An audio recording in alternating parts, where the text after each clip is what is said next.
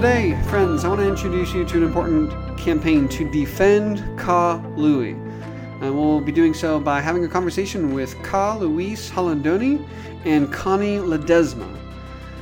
Louie is the chief international representative of the National Democratic Front of the Philippines and senior advisor to the National Democratic Front of the Philippines negotiating panel for their peace talks. Coni Ledesma is a member of the National Democratic Front of the Philippines negotiating panel and a Makabaka international representative. Evie is part of the global secretariat of the Friends of the Filipino People in Struggle. And then finally, Dana is a founder of the People Organizing for Philippine Solidarity, which is located in Portland, Oregon. All right, so we're going to dive into all these acronyms, all these different organizational names. So if you feel a little overwhelmed with all the names, don't worry. We have a whole hour to walk through them. But I also wanted to mention that we will be discussing the Christians for National Liberation. And the CNL we've talked about before on this podcast, but we do have the pleasure of having some founders of the Christians for National Liberation in this conversation with us today. So yes, this is a very important conversation to be had, and particularly the campaign to defend Louie against the accusations of terrorism and being a terrorist and supporting terrorism is just as urgent because these freedom fighters have given their lives in the struggle for socialism, in the struggles against bureaucrat capitalism and feudalism in the Philippines, and against U.S. imperialism as well. Okay. Well, let's go ahead and get into this really exciting, wonderful conversation. Oh, actually, one last thing. We also talk about the New People's Army, the NPA. So if you're unfamiliar with the New People's Army of the Philippines, then you will also learn about that as well. Okay, that's enough of an introduction. Let's get to our conversation with Louie, Coni, Evie, and Dana. So let's go ahead and start off, Louie here. So could you just start us off maybe from the beginning here? Discuss a little bit about your early life in the church, and then also how that led to you integrating yourself, your life, and your political work with workers and peasants in particular. Yes, so I was ordained priest. Your name? I'm Louie Jalandoni. I was ordained priest in 1962. By 1969, the bishop of our diocese, Bishop Antonio Fortich, assigned me to be the social action director of the diocese. This meant 26 municipalities where I would be put in charge of social action. So this was 1969, and with me were youth activists of the Kiro, and they were church people who were also active in social action. Very soon after my appointment, the sugar workers in a parish some distance from the social action center came to our office requesting for assistance because they were being driven out of their land, the land that they had tilled for many generations. And so they asked for the help of the Social Action Center. At first, because this area was under the control of the warlord who had his armed goons. And so I said, this looks like a hot potato. And the student youth activist said, what kind of social action center is this? If it will only handle soft potatoes. Oh, yes. So the youth activist challenged me. Mm-hmm. And then the third time that the sugar workers came for assistance, we met again with the youth activists, and we decided that we would take their case and help them. So 6 of us, 5 youth activists and myself. I was a young priest then.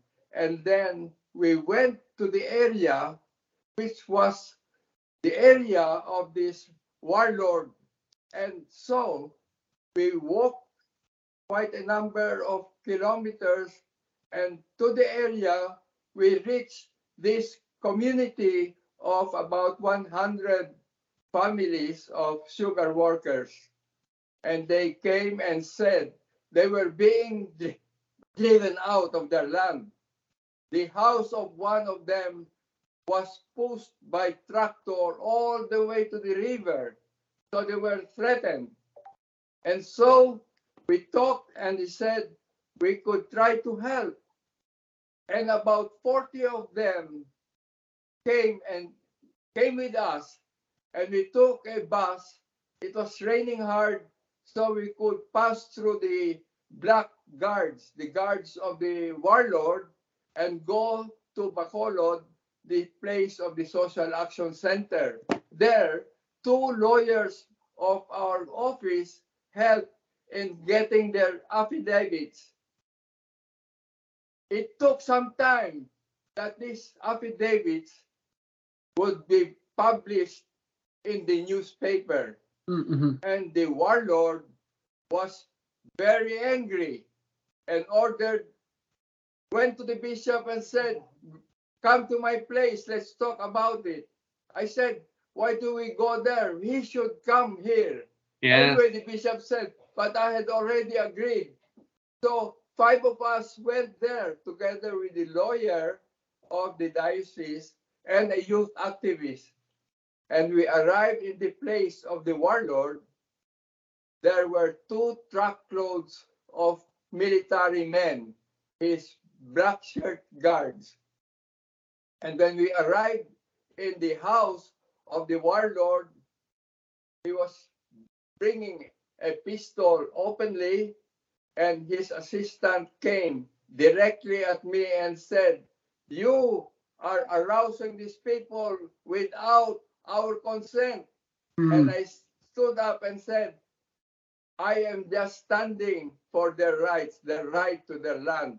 Yes. So we could not stay long because of the threat and all those truckloads of soldiers beneath. We left, and then we went again to the bishop's house. There, the vice president came for a dialogue, and he asked, can we not solve this peacefully? And I said, okay, just return the land of these peasants and these sugar workers. They have the right to the land, and that would solve the issue. But then, of course, the land grabbers refused. So there was another meeting set so that the sugar workers who had their complaints could speak. But then 8 soldiers of this landlord, this warlord king, came in and stood around us.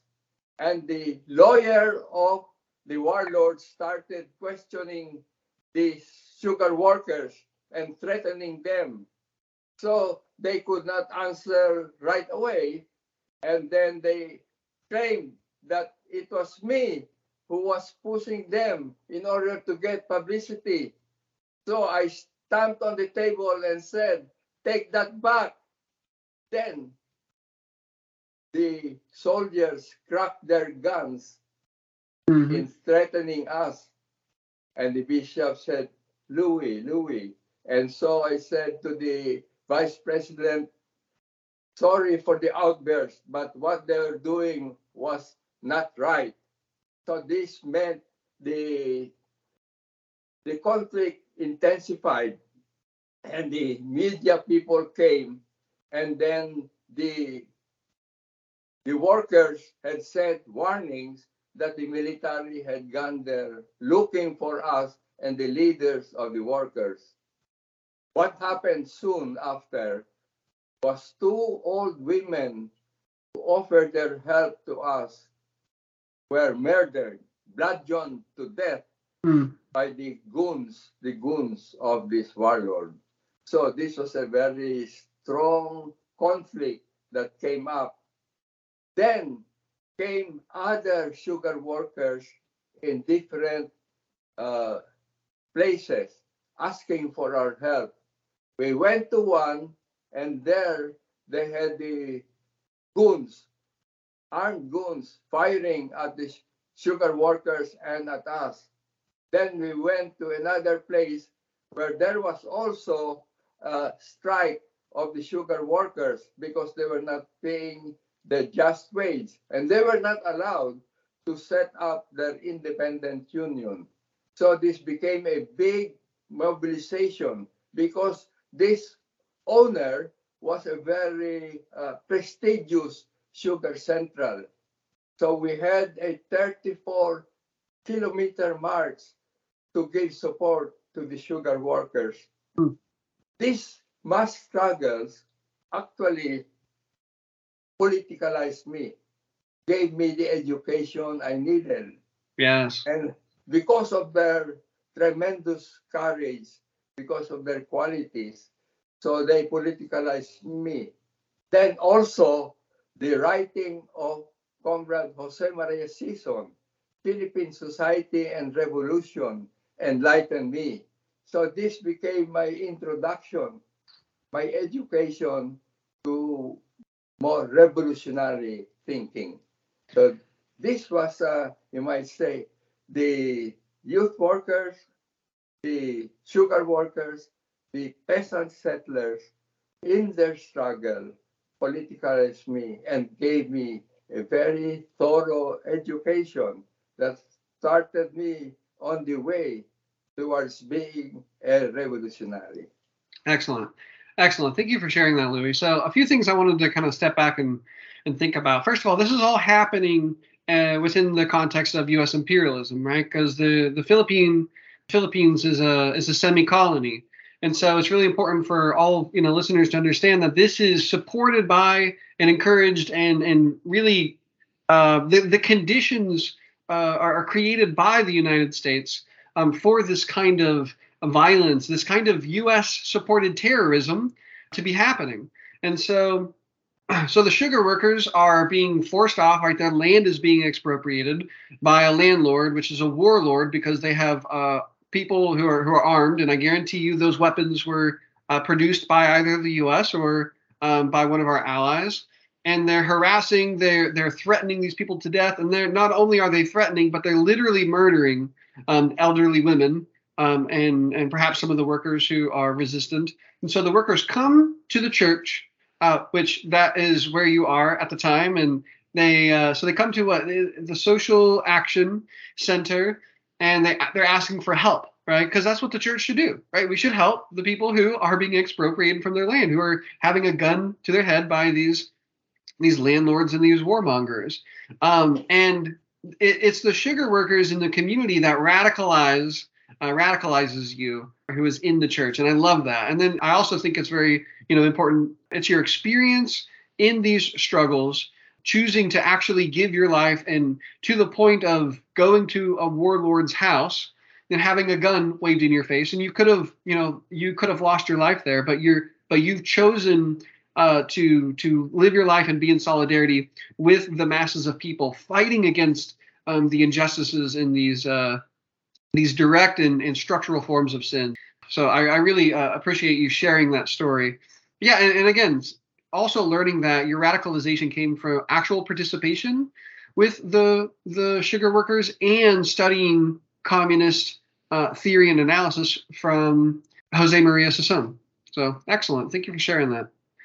Could you share maybe perhaps a little bit about how did you get from this role in the church, and you're helping these sugar workers in their struggle against this landlord, this warlord, to becoming a peace negotiator in the National Democratic Front of the Philippines, right? And perhaps also maybe help us understand a little bit about the National Democratic Front of the Philippines framework for just peace, right? Just peace is the framework for addressing the roots of the armed conflict. That's right.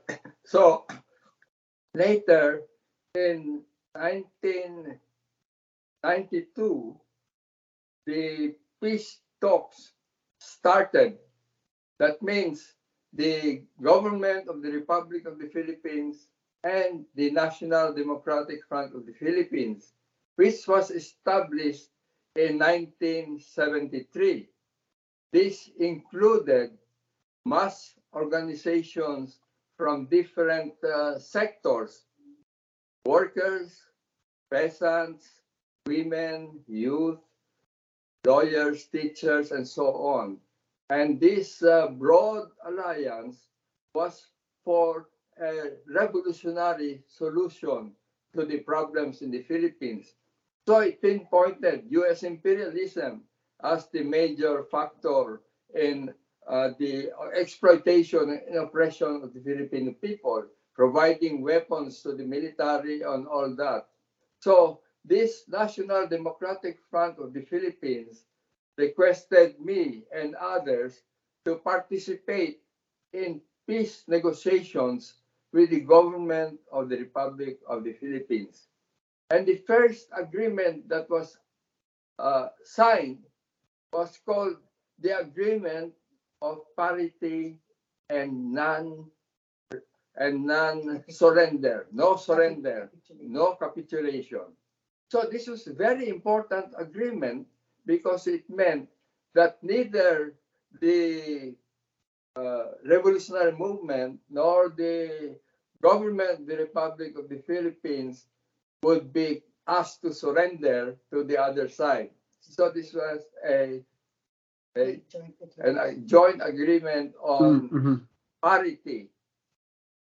This Hague Joint Declaration was signed on September 1, 1992.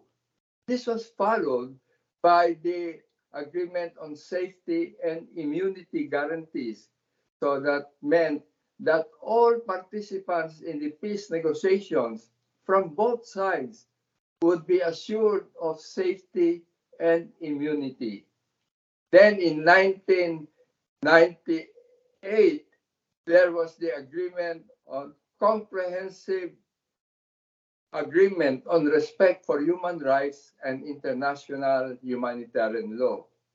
The agreement of both sides was that human rights, social and economic reforms that would deal with the needs of the peasants and workers, as well as political and constitutional reforms, would be taken up and agreed upon before the agreement that would end the disposition of forces and the stop of the armed struggle. So this was agreed in the first agreement, that the agenda of the peace talks would include all of this, so that there would be certainly the setting up of the needs for a just and lasting peace for the entire Filipino people. So this became the peace talks that were undertaken with a broad support of all the mass organizations that were for revolutionary change, as well as international solidarity. But then these talks would be sabotaged by the U.S. as well as other, the military and other counter peace forces in the Philippines. So this could not continue for a long time. But these peace agreements were taken up and signed and approved by the principals of both sides. But this could not go on further because of the exploiters and oppressors, and the U.S. especially going against such peace talks. Yeah, so one thing that stands out to me is you're talking about like national peace talks happening within and across the Philippines. But earlier in your conversation, you also talked about kind of like the peace talks on a micro level, where you were in a situation where you were saying, hey, let's stop the violence, right? The people talking to you were like, hey, let's stop the violence. And you said, sure.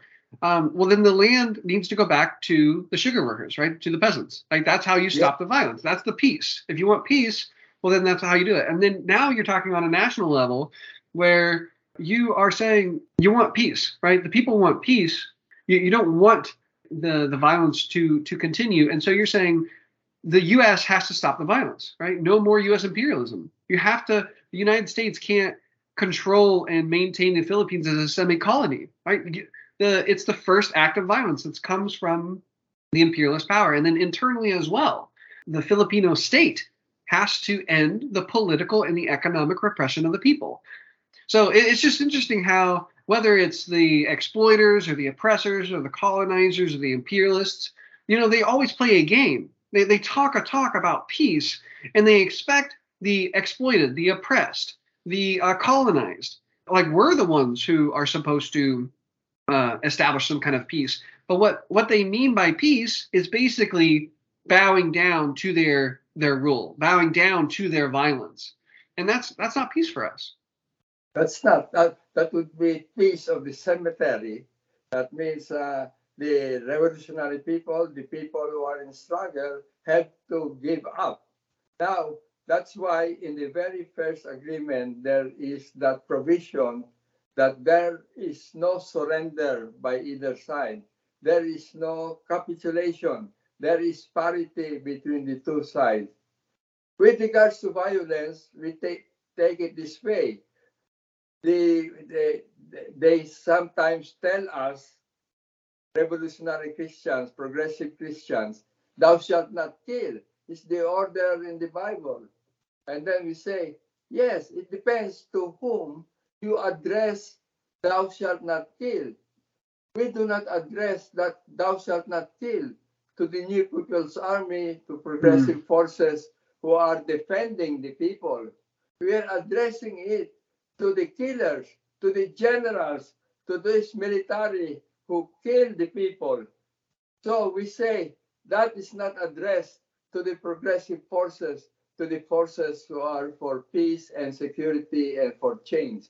So we say that this violence comes from the exploiters and oppressors, the imperialists, the feudalists, those who oppress and exploit the people with their military and their goons. So we say, thou shalt not kill. We do not address it to the people's fighters and to those who defend them. And also, we don't address it to the people's organizations. Louie, thank you so much for getting this conversation started. Coni, I'd like to ask you a few questions.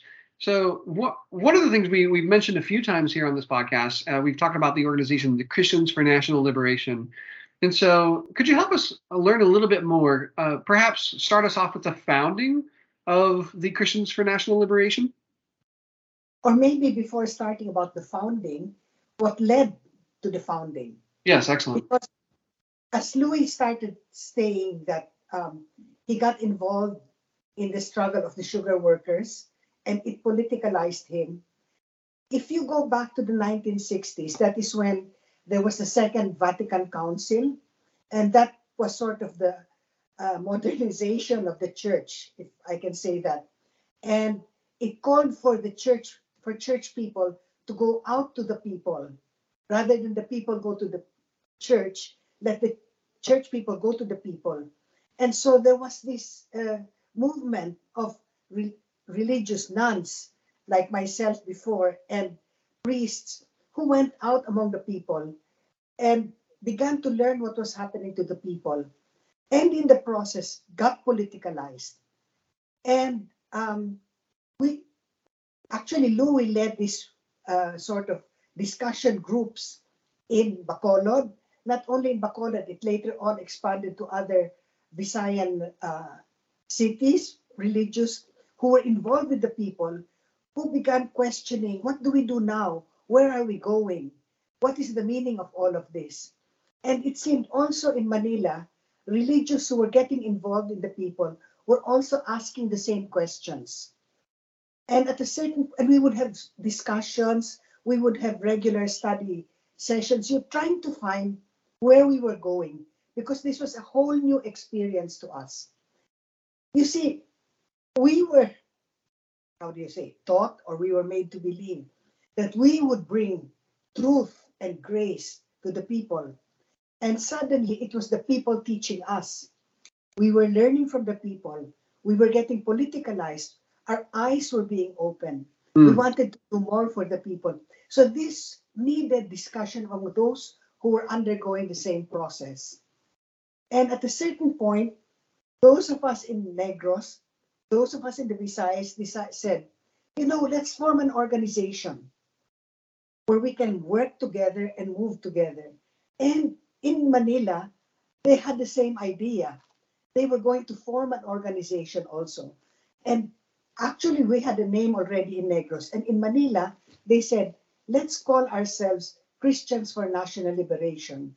And when we heard that in Negros, we said, that's a good name. Let's call ourselves the same name. Let's be one organization with the same direction. And so that is how we started together. Mm. And the first National Congress was held in August in Manila. And the initial idea of the Christians for National Liberation was to make it like an umbrella organization of church workers, priests, nuns, um, church people who were in trade unions, uh, with the urban poor. And this would be because at that time, in the National Democratic Organization, they had the MPD, Movement for National MDP, or Movement for National Democracy. So this would be the Christian version of it. So that Movement was for the National initial Democracy. idea. Mm-hmm. Yeah.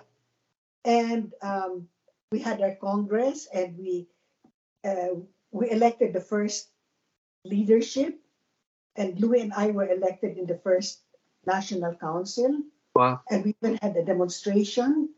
And at that time, there was the threat of martial law. This was August 1972. We did not realize that 1 month later, Marcos would declare martial law. So Wow. these were the early beginnings of the Christians for National Liberation. Now, when martial law was declared, of course, the first thought of everyone was, for the safety of the organizations. So a lot of people went underground. A lot of people joined the New People's Army. And it was just organizing and working, not thinking, were you Makibaka, were you KM? It was, save the people from this dictatorship, or fight against the dictatorship. Now, and sometime during the 80s, I think, the Christians for National Liberation began to meet again and say, let's revive the organization. And it's very much revived today. They've just finished their 9th Congress, and they are, let me just say, several hundreds. I will not give the exact number. Yes, wow. And they are all over the Philippines. They are very active. And even outside the Philippines, there are members of the CNL. So I guess that's the history of it. Yeah, that's incredible. And we recently did a few episodes, 2 episodes, on the new book that they just released on the compendium for the Catholic Social Doctrine of the Church. Yeah, which is a phenomenal book. I really encourage everyone. Yeah, I really encourage everyone listening in to purchase that book. I'll also link that in the show notes, because it not only talks about, the Christians for National Liberation and what their thoughts are on the Catholic Social Doctrine of the Church, but you really do learn a lot about U.S. imperialism and U.S. terrorism as well. So any folks listening in who perhaps are not in the Philippines, it's an excellent book that is produced, again, by revolutionary Christians who are fighting against the injustices both within a particular nation, but they have global impact as well. Well, that's wonderful. Thank you so much, Coni. So another organization that I'd like to learn a little bit more about, I think you pronounce it as the Makabaka. I think Makabaka. And is that the Free Movement of New Women? Is that correct? It's the national movement of new women, of free women. Perfect. Could you tell us a little bit about their work?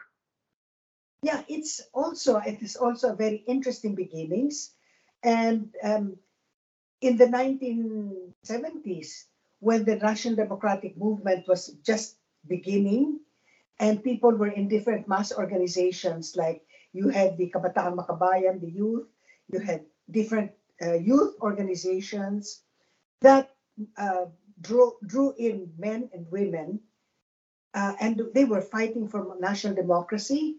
And at a certain point, because as you get politically active, you also begin to develop ideas. You begin to move forward in your thinking.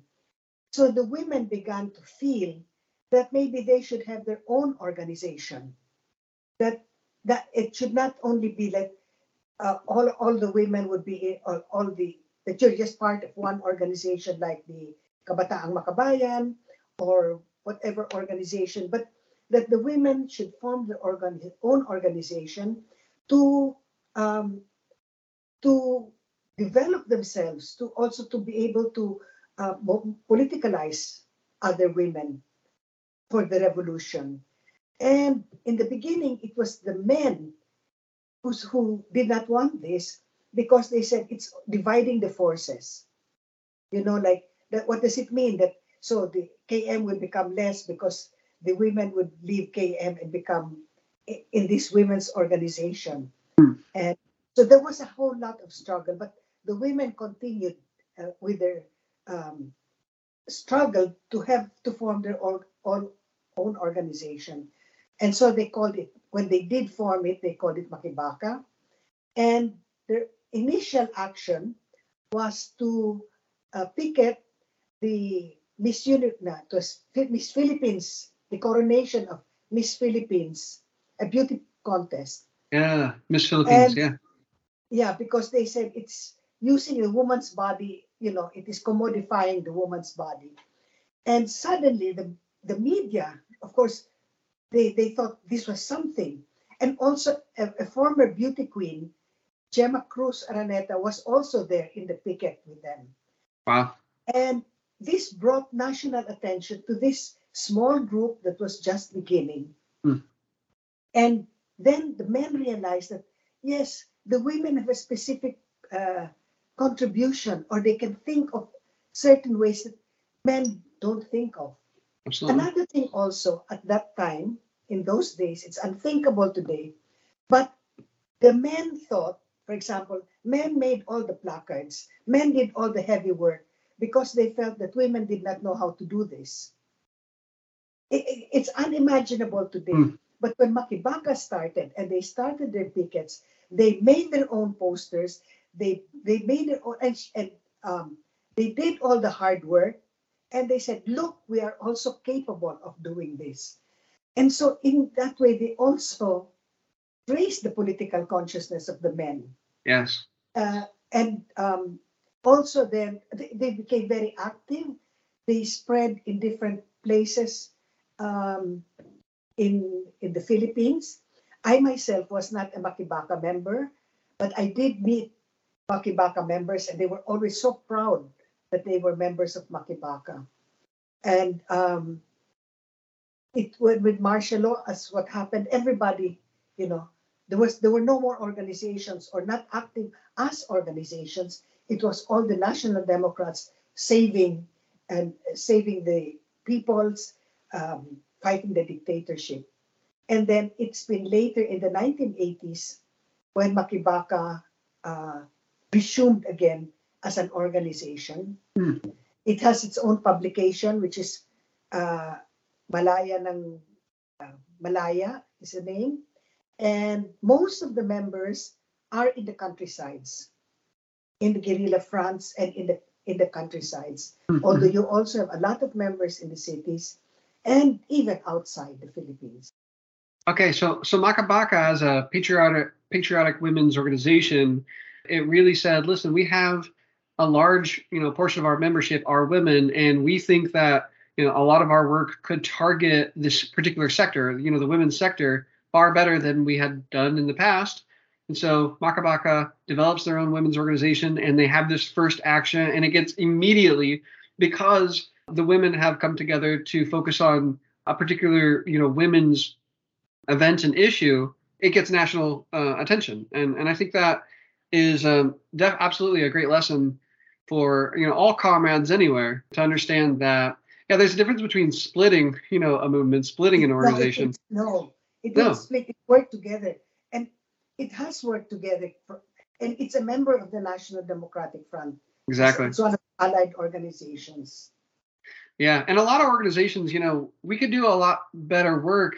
Of course, we stay unified, but we can do better work when we target particular sectors, because because women know women's issues and women's experiences better than anybody else. Or here in the U.S., the workers sector needs to target the workers, or a nationally racially oppressed community. They know their issues the best. As you said earlier on, one of the things that you were talking about with the Christians for National Liberation, but obviously, this can be extended to any organizations within the NDFB, is that you have to go integrate yourself with the people that you want to link up with, right? You have to go to the people and then learn from them, rather than going to the people to tell them, what they should think, going to the people to tell them, how to think and what to do. The correct ideas, the correct programs, even as you were talking about making posters, the correct slogans will only be produced if we've genuinely first integrated ourselves with the people that we are trying to organize and arouse and mobilize.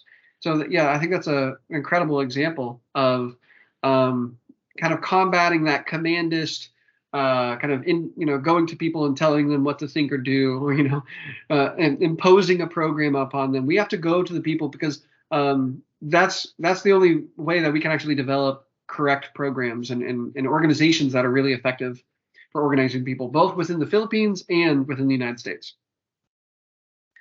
That's excellent.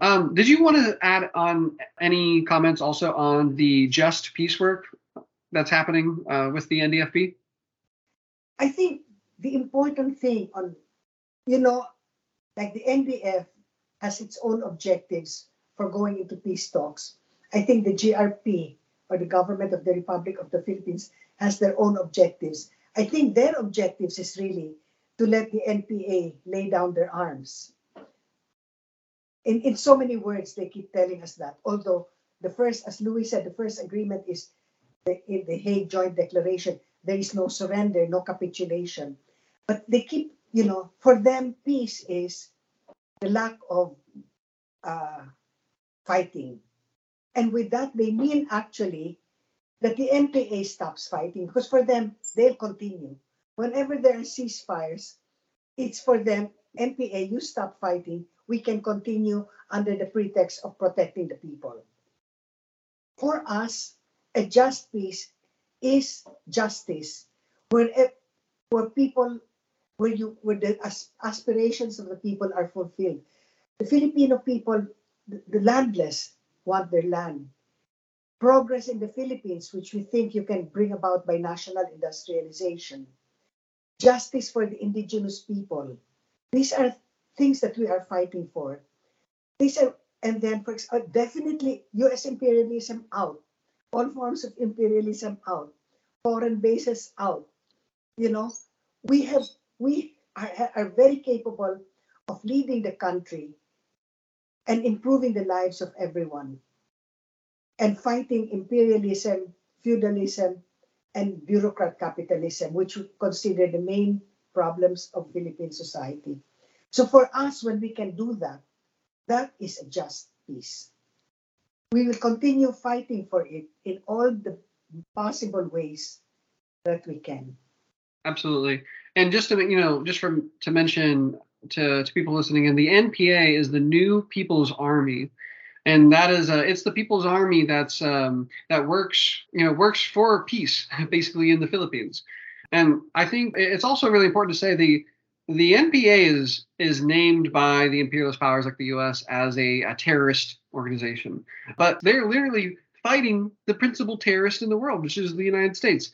They're combating, as you said, the bureaucrat capitalism that keeps the masses of Filipinos economically and politically repressed.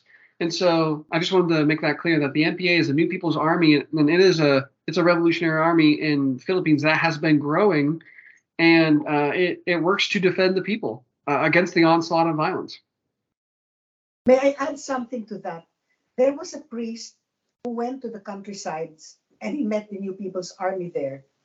And this is what struck him most. He said, what the New People's Army told him. They said, the rich have their army, which is the armed forces of the Philippines. We have our army, Yes. the New People's Army, because they protect the people. Mm. And I Yes. thought that's a very good description of what the New People's Army is. Yes. Oh, thank you so much. All right, Evie. So, there's a lot of acronyms, a lot of organizational names. I want to make sure so we're going to talk about the FFPS, which is the Friends of the Filipino People in Struggle. And then there's the NDFP, which is the National Democratic Front of the Philippines. So, yeah, could you tell us a little bit about that solidarity work between the two organizations? Yeah, sure. So let me tell a bit first about Friends. FFPS, or Friends, as I call it, it's an international organization. It's global, and it's composed of different member organizations. And those member organizations are mostly non-Filipinos. So it's really non-Filipinos that have come together as a solidarity movement to support this very struggle in the Philippines. And so we're united in the belief that the Filipino people, they actually have the right to fight for their national liberation, and also they have the right to fight for them democratic rights, so for like a social liberation. And so one of the important points of our unities is that we see the NDF as the organization that is truly representing these aspiration of the Filipino people, and also as such as because it is I don't know if you mentioned it before, but it has the right to represent the new democratic government that's being built in the countryside, and as such, actually, we see it as the rightful government of the Filipino people, because it is the one that is actually protecting the people and fighting to serve their aspirations. Evie, if I can jump in for a second. So, Yeah. The New People's Army is primarily, in the countryside, and they're defending the people in the countryside, but they're also helping establish a new people's government that is operating as a counter government to the bureaucrat capitalist government that's backed by the U.S. imperialists, correct? Exactly, yeah.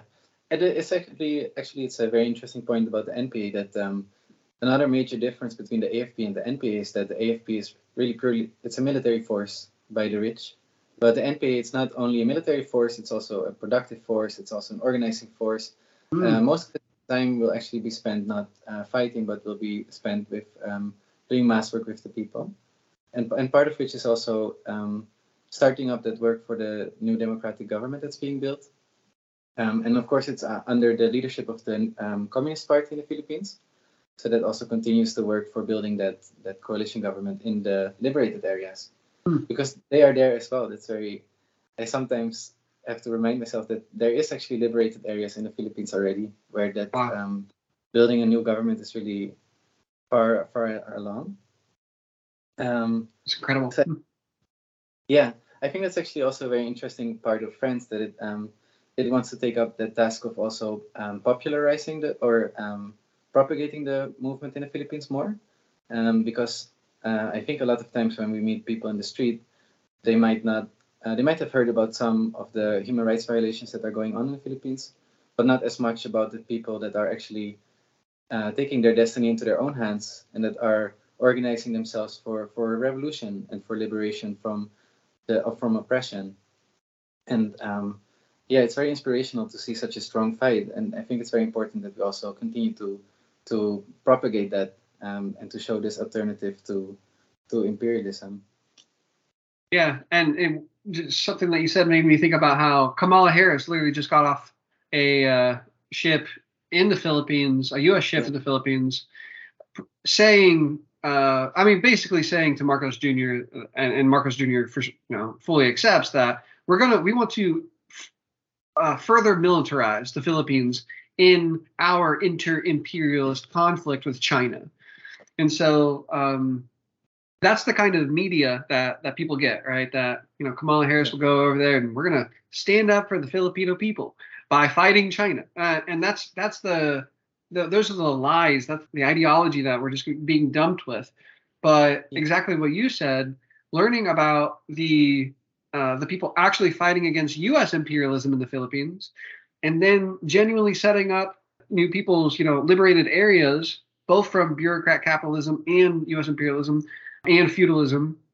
That's the work we should be supporting, not when a U.S. imperialist, a supporter of U.S. terrorism, goes over and says, "Hey, we want to further militarize your country for our own imperialist interests." Just wanted to bring that up. Yeah, no, that's a great addition. Because I think in general, the people in the U.S. have a lot more in common with the people in the Philippines in the end of it. And definitely, I mean, we're talking a lot about the church organizing as well. And I think especially when you look at church organizing and church values, when it comes down to it, it aligns a lot more with the support of the people and their genuine aspirations for freedom. Yes. So I think that, yeah, it's very important to talk about.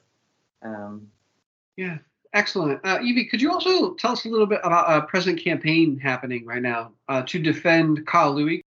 Yeah, so we heard from Louie earlier on.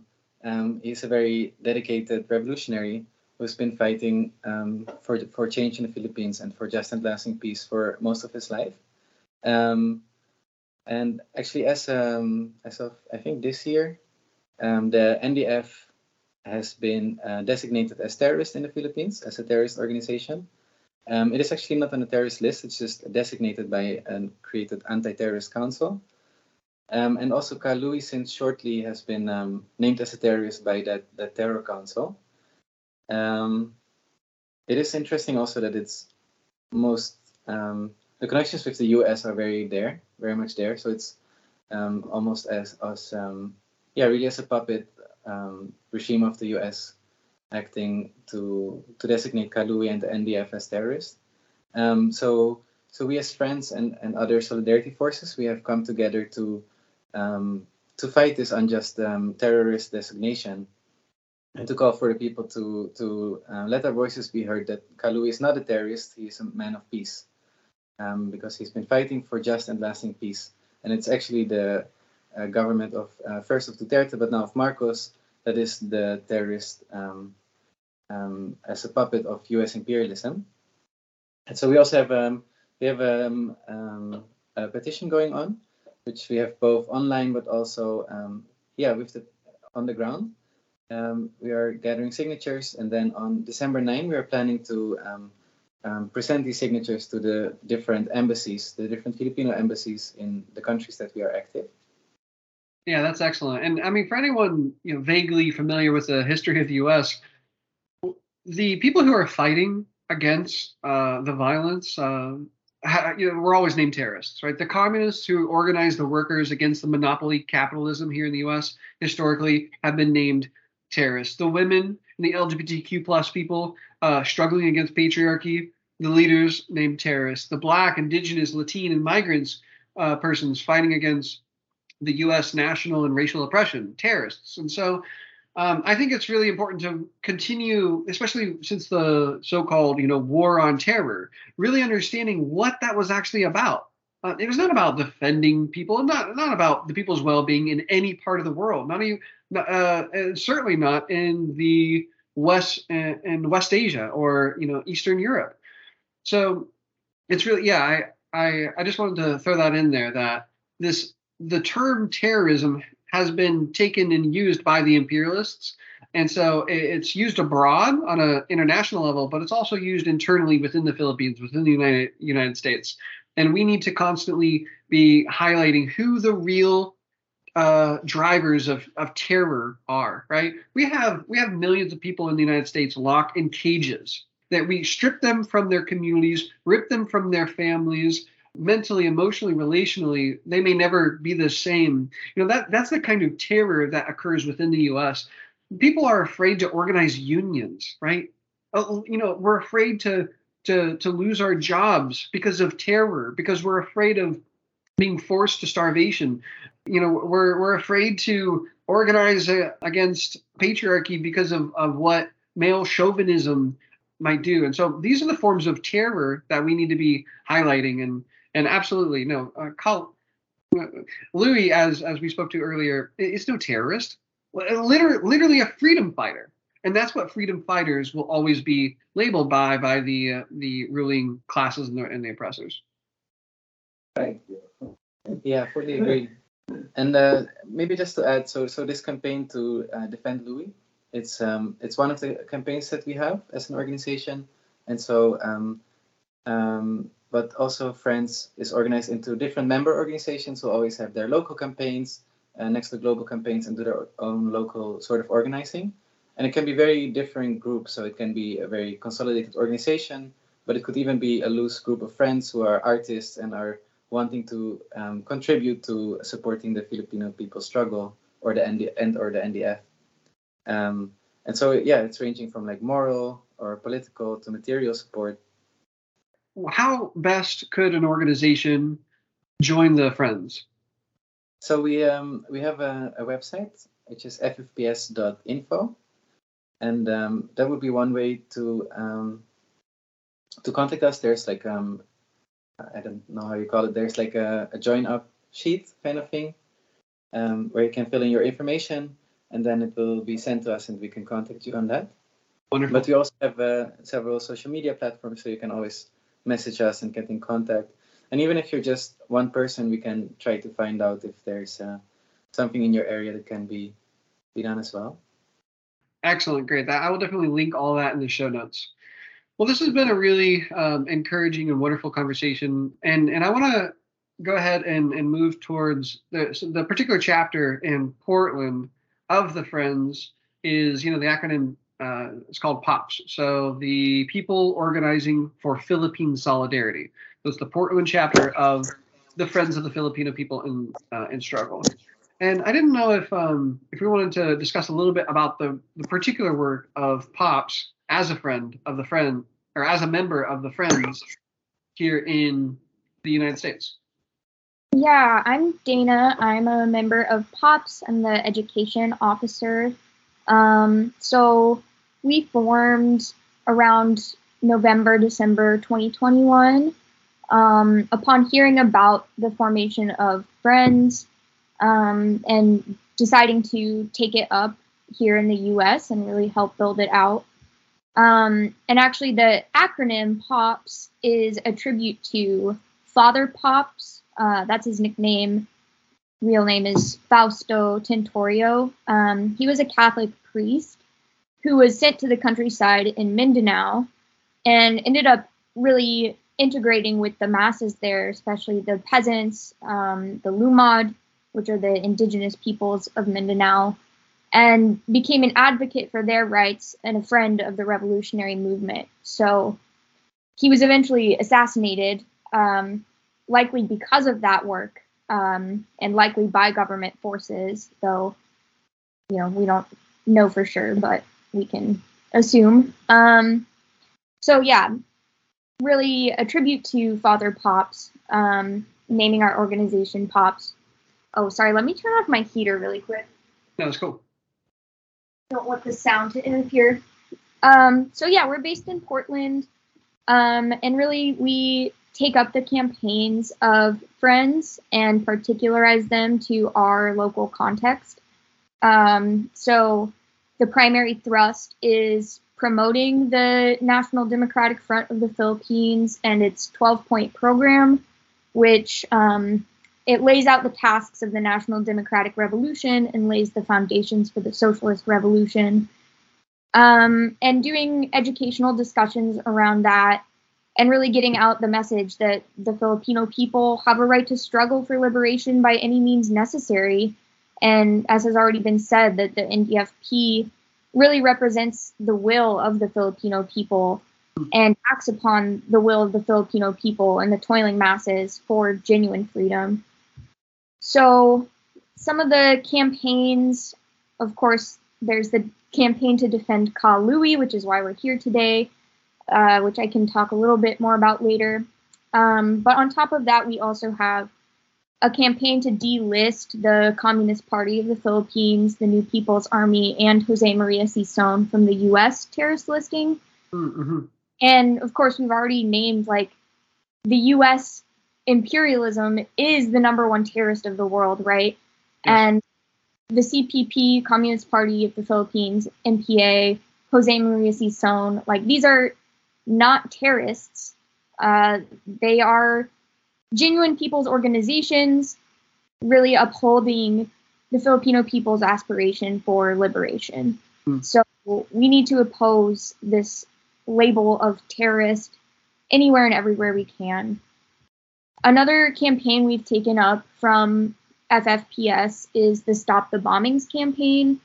So for those who don't know, the Philippine government under Duterte, and it's now continuing under Marcos Jr., has been bombing the countryside of the Philippines, bombing its own people, as well as, like, aerial strafing, just indiscriminately destroying the Philippine countryside. And actually, more members of the armed forces of the Philippines and the Philippine National Police have been killed than members of the New People's Army.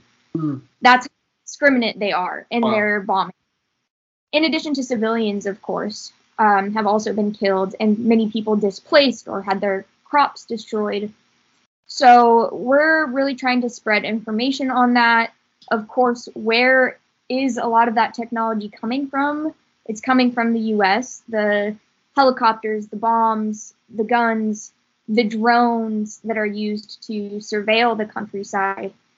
So, yeah, getting the message out about that.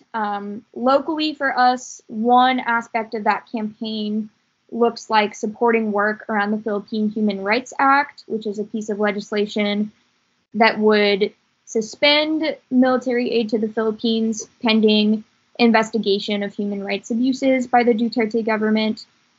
We also have some local targets that we're looking into. We haven't solidified our campaign plans yet, but of course there are quite a few weapons manufacturers in the US that are culpable. So we're making plans for that currently. But another big task is building the FFPS within the US, because currently we're the only currently active FFPS organization in the US. So we've been building out relationships with different organizations in our area that don't already have a connection to the National Democratic Movement in order to really identify who might be interested in joining FFPS. And just for anyone listening, your organization, if you're already in an organization, doesn't have to be just about the Philippines or just about solidarity to be a member of Friends of the Filipino People in Struggle. You really just have to be anti-imperialist and united in the belief that the Filipino people have the right to struggle for liberation by any means necessary. So you can take up a campaign of FFPS that makes sense for your organization's work while still continuing other work you're doing. So I think that's just important to note.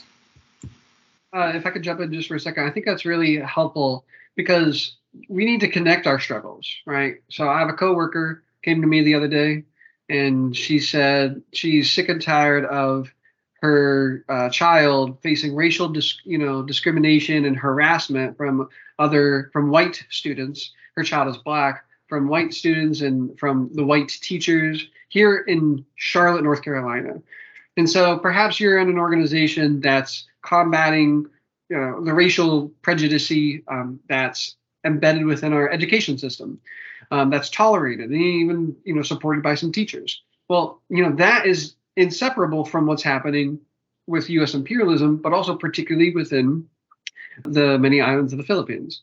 Or perhaps you're in a church and the people in your church have economic and political issues that we need to be, organizing around. And as Christians, we should certainly be in solidarity, not just as like Christians, right? Some people put religious solidarity or religious ideology, religious unity above political unity. But for me, and I actually just put an episode out on Christ the King Sunday. And at the end, I wanted to talk about how, we shouldn't have theological unity above political unity. We should put the people's needs first. So I don't care if you call yourself Christian, if you're hurting the people, if you're supporting capitalism, imperialism, and colonialism. We should be united for the actual needs of the people. So yeah, I just wanted to jump in there and say that your organization doesn't have to be about the Philippine struggle, but perhaps it could be really, really helpful to connect your work that you're doing in your community or your organization to the struggle that's happening in the Philippines. Do I hear that correctly, Dana? Yeah, absolutely. And just to add a little more about the campaign to defend Louie in the U.S., we've been primarily focused on gathering signatures for the petition that Evie mentioned earlier. We've been flyering and signature gathering at events, creating online content about who Louie is. We also have a film screening coming up of Revolution Selfie, which is a film that was made all with a selfie stick, sort of within the Philippine Revolution. The filmmaker actually got to integrate with a unit of the New People's Army, and Louie is featured in that film. So we're going to use that as a way to talk about Louie and the campaign. We are also planning a study of a recent report that came out on the war crimes committed by the armed forces of the Philippines within the past, since 2016, and really contextualizing that within some of the agreements that Louie mentioned, like the Comprehensive Agreement on Respect for Human Rights and International Humanitarian Law, which the AFP has just been consistently violating. And all of that is building up to, I think Evie said December 9th. There's, of course, the time shift. So for us, it's going to be December 10th because Evie's based in the Netherlands. But December 10th is International Human Rights Day, declared by the UN, and we're planning an event with some other organizations here in Portland to really use that day to highlight the campaign to defend Louie. And yeah, as was mentioned, all over the world on that day, people will be delivering the signatures on the petition to embassies, Philippine embassies and consulates around the world. So I see that Evie has their hand raised. Yeah, Evie. Yeah, no, that's a very good point that you're mentioning. It's actually a recent development that we haven't yet. So it's maybe not the easiest that I mentioned it now, but we haven't talked to our members yet about it as well, because we found out that December 10th is actually on a Saturday. So most of the embassies will be closed. And we hadn't really considered that at first, but of course we would want to hand it in person. So we were actually thinking of changing it to December 9th so that we can still catch the workers that would be there. But that's yeah. Thank you for mentioning that, Dana. Excellent. Well, I just want to say this has been an incredible honor to be able to speak with you all, and I am so thankful for the work and the practice and the struggle that you all are committed to week in and week out. Louie, Coni, Evie, and Dana. And whether it's happening in the Philippines or in Portland or in the Netherlands or here in Charlotte, North Carolina, and our struggles are inseparable. Whether we're fighting for better wages, better working conditions, better benefits, whether we're fighting police brutality or the transformation of our education system, our healthcare system, whether we are fighting bureaucrat capitalism in the Philippines, whether we're fighting patriarchy in the U.S. or in any country across the world. These struggles are inseparable, and you all have done a lot of work laying the ground for those like myself who are new to this struggle and new to this practice, new to the necessity of joining and building organization and arousing and organizing, mobilizing the masses for our people's demands, right? These are not demands, as Coni, you had mentioned several times earlier. These are the demands of the people. The NDFP represents the people because it is the people.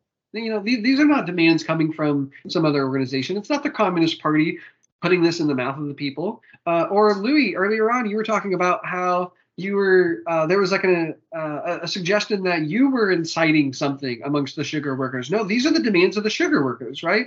Land back. These are the demands of the Filipino people. National liberation, the end of U.S. imperialism, the end of U.S. terrorism. I could go on, but I'm just really appreciative of this conversation that we were able to have. I want to open up the floor and give you all the last, the closing remarks, if there's anything that you all would like to close us up with. Thank you very much, Jay. Also, Dana, we are vitally inspired by your solidarity in the spirit of Pops, who was a tremendous inspiration to the people in the Philippines and abroad. We thank you and we wish you and we wish all of us further success and further victories. Thank you very much. Yeah, thank you also. And you really also inspire us that you take our struggle and make it also your own. That's very important for us, and I want you all to realize how important that is for us. Thank you. Yeah, thank you, Chase, for inviting us all here today. And it's a really great opportunity to talk about the Philippines and the solidarity work. And thank you, Dana and Pops, as well, for sharing on your work in the US.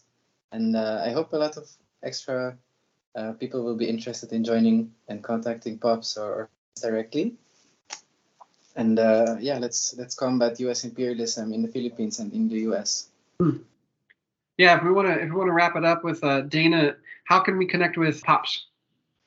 Okay, I just wanted to say for anyone listening who is not Filipino, maybe you're not in an organization currently, or maybe you are in an organization that's focused on US work.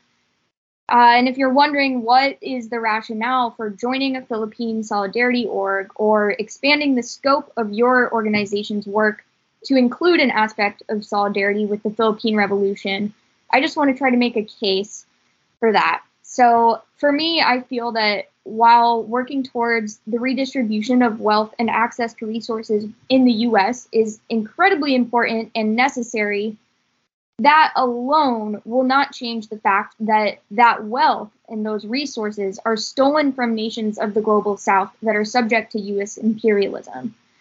Like, we can organize to win really robust social welfare programs for the US working class, and we deserve that, but it would still be subsidized by the blood and sweat, the lives of people in the semi-colonies, of Filipino workers and peasants. So to me, as people living in the belly of the beast, it really is our duty as internationalists to support the liberation struggles of the countries that the US is occupying, extracting from, and exploiting. And ultimately, the victory of the Filipino people will strengthen the fight of the working class in the US and all over the world. And I also think it's important to consider that there are 4 million Filipinos living in the US, working some of the most vulnerable and least compensated jobs and yearning to return home to see their homeland prosper. I've heard people say before in response to me being in Pops, like, oh, that's so niche. And I'm like, how is this niche? There are probably Filipinos taking care of your grandma in the nursing home or bringing you food if you're in the hospital for a procedure. They're making your clothes in a local factory. They're cleaning your hotel room. They're spending months at sea bringing us goods from overseas. And they're fighting the longest running people's war today, which we and Friends of the Filipino People in Struggle know that the victory of the Filipino people will contribute to the worldwide weakening of US imperialism. The Filipino people in struggle are on the leading edge of the development of the science of revolution, that is Marxism, Leninism, Maoism. So why would you not put your time in to support their revolution and learn from it?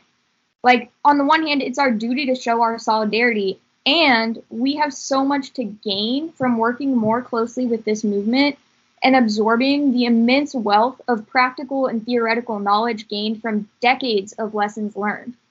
So I just really want to encourage people to get in touch with FFPS, with POPs, get in touch with your local national democratic mass organizations like Anak Bayan, Gabriela, Migrante, because Louie needs our support. We have to defend our comrade, and the Filipino people need your support. We need to defend their revolution.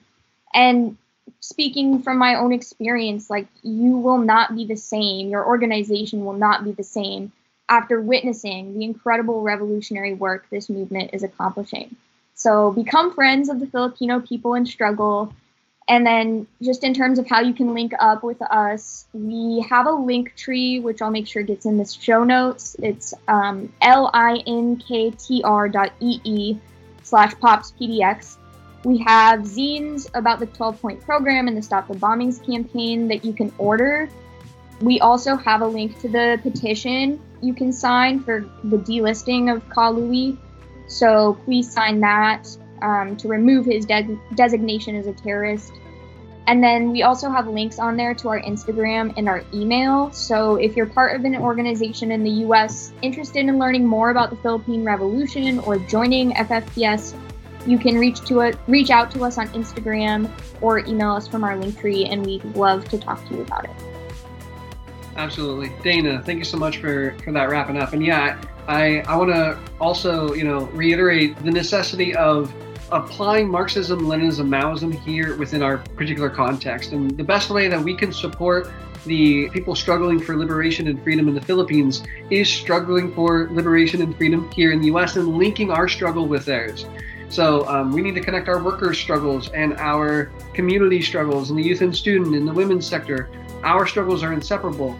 And so, yeah, anybody listening in, the best way that we can support the global struggles to end capitalism, to end imperialism, to end colonialism, to end patriarchy, is waging our struggles here and linking those in unity. So thank you so much for everyone, your contributions here, and I'm always learning. So I'm really grateful for this time spent together.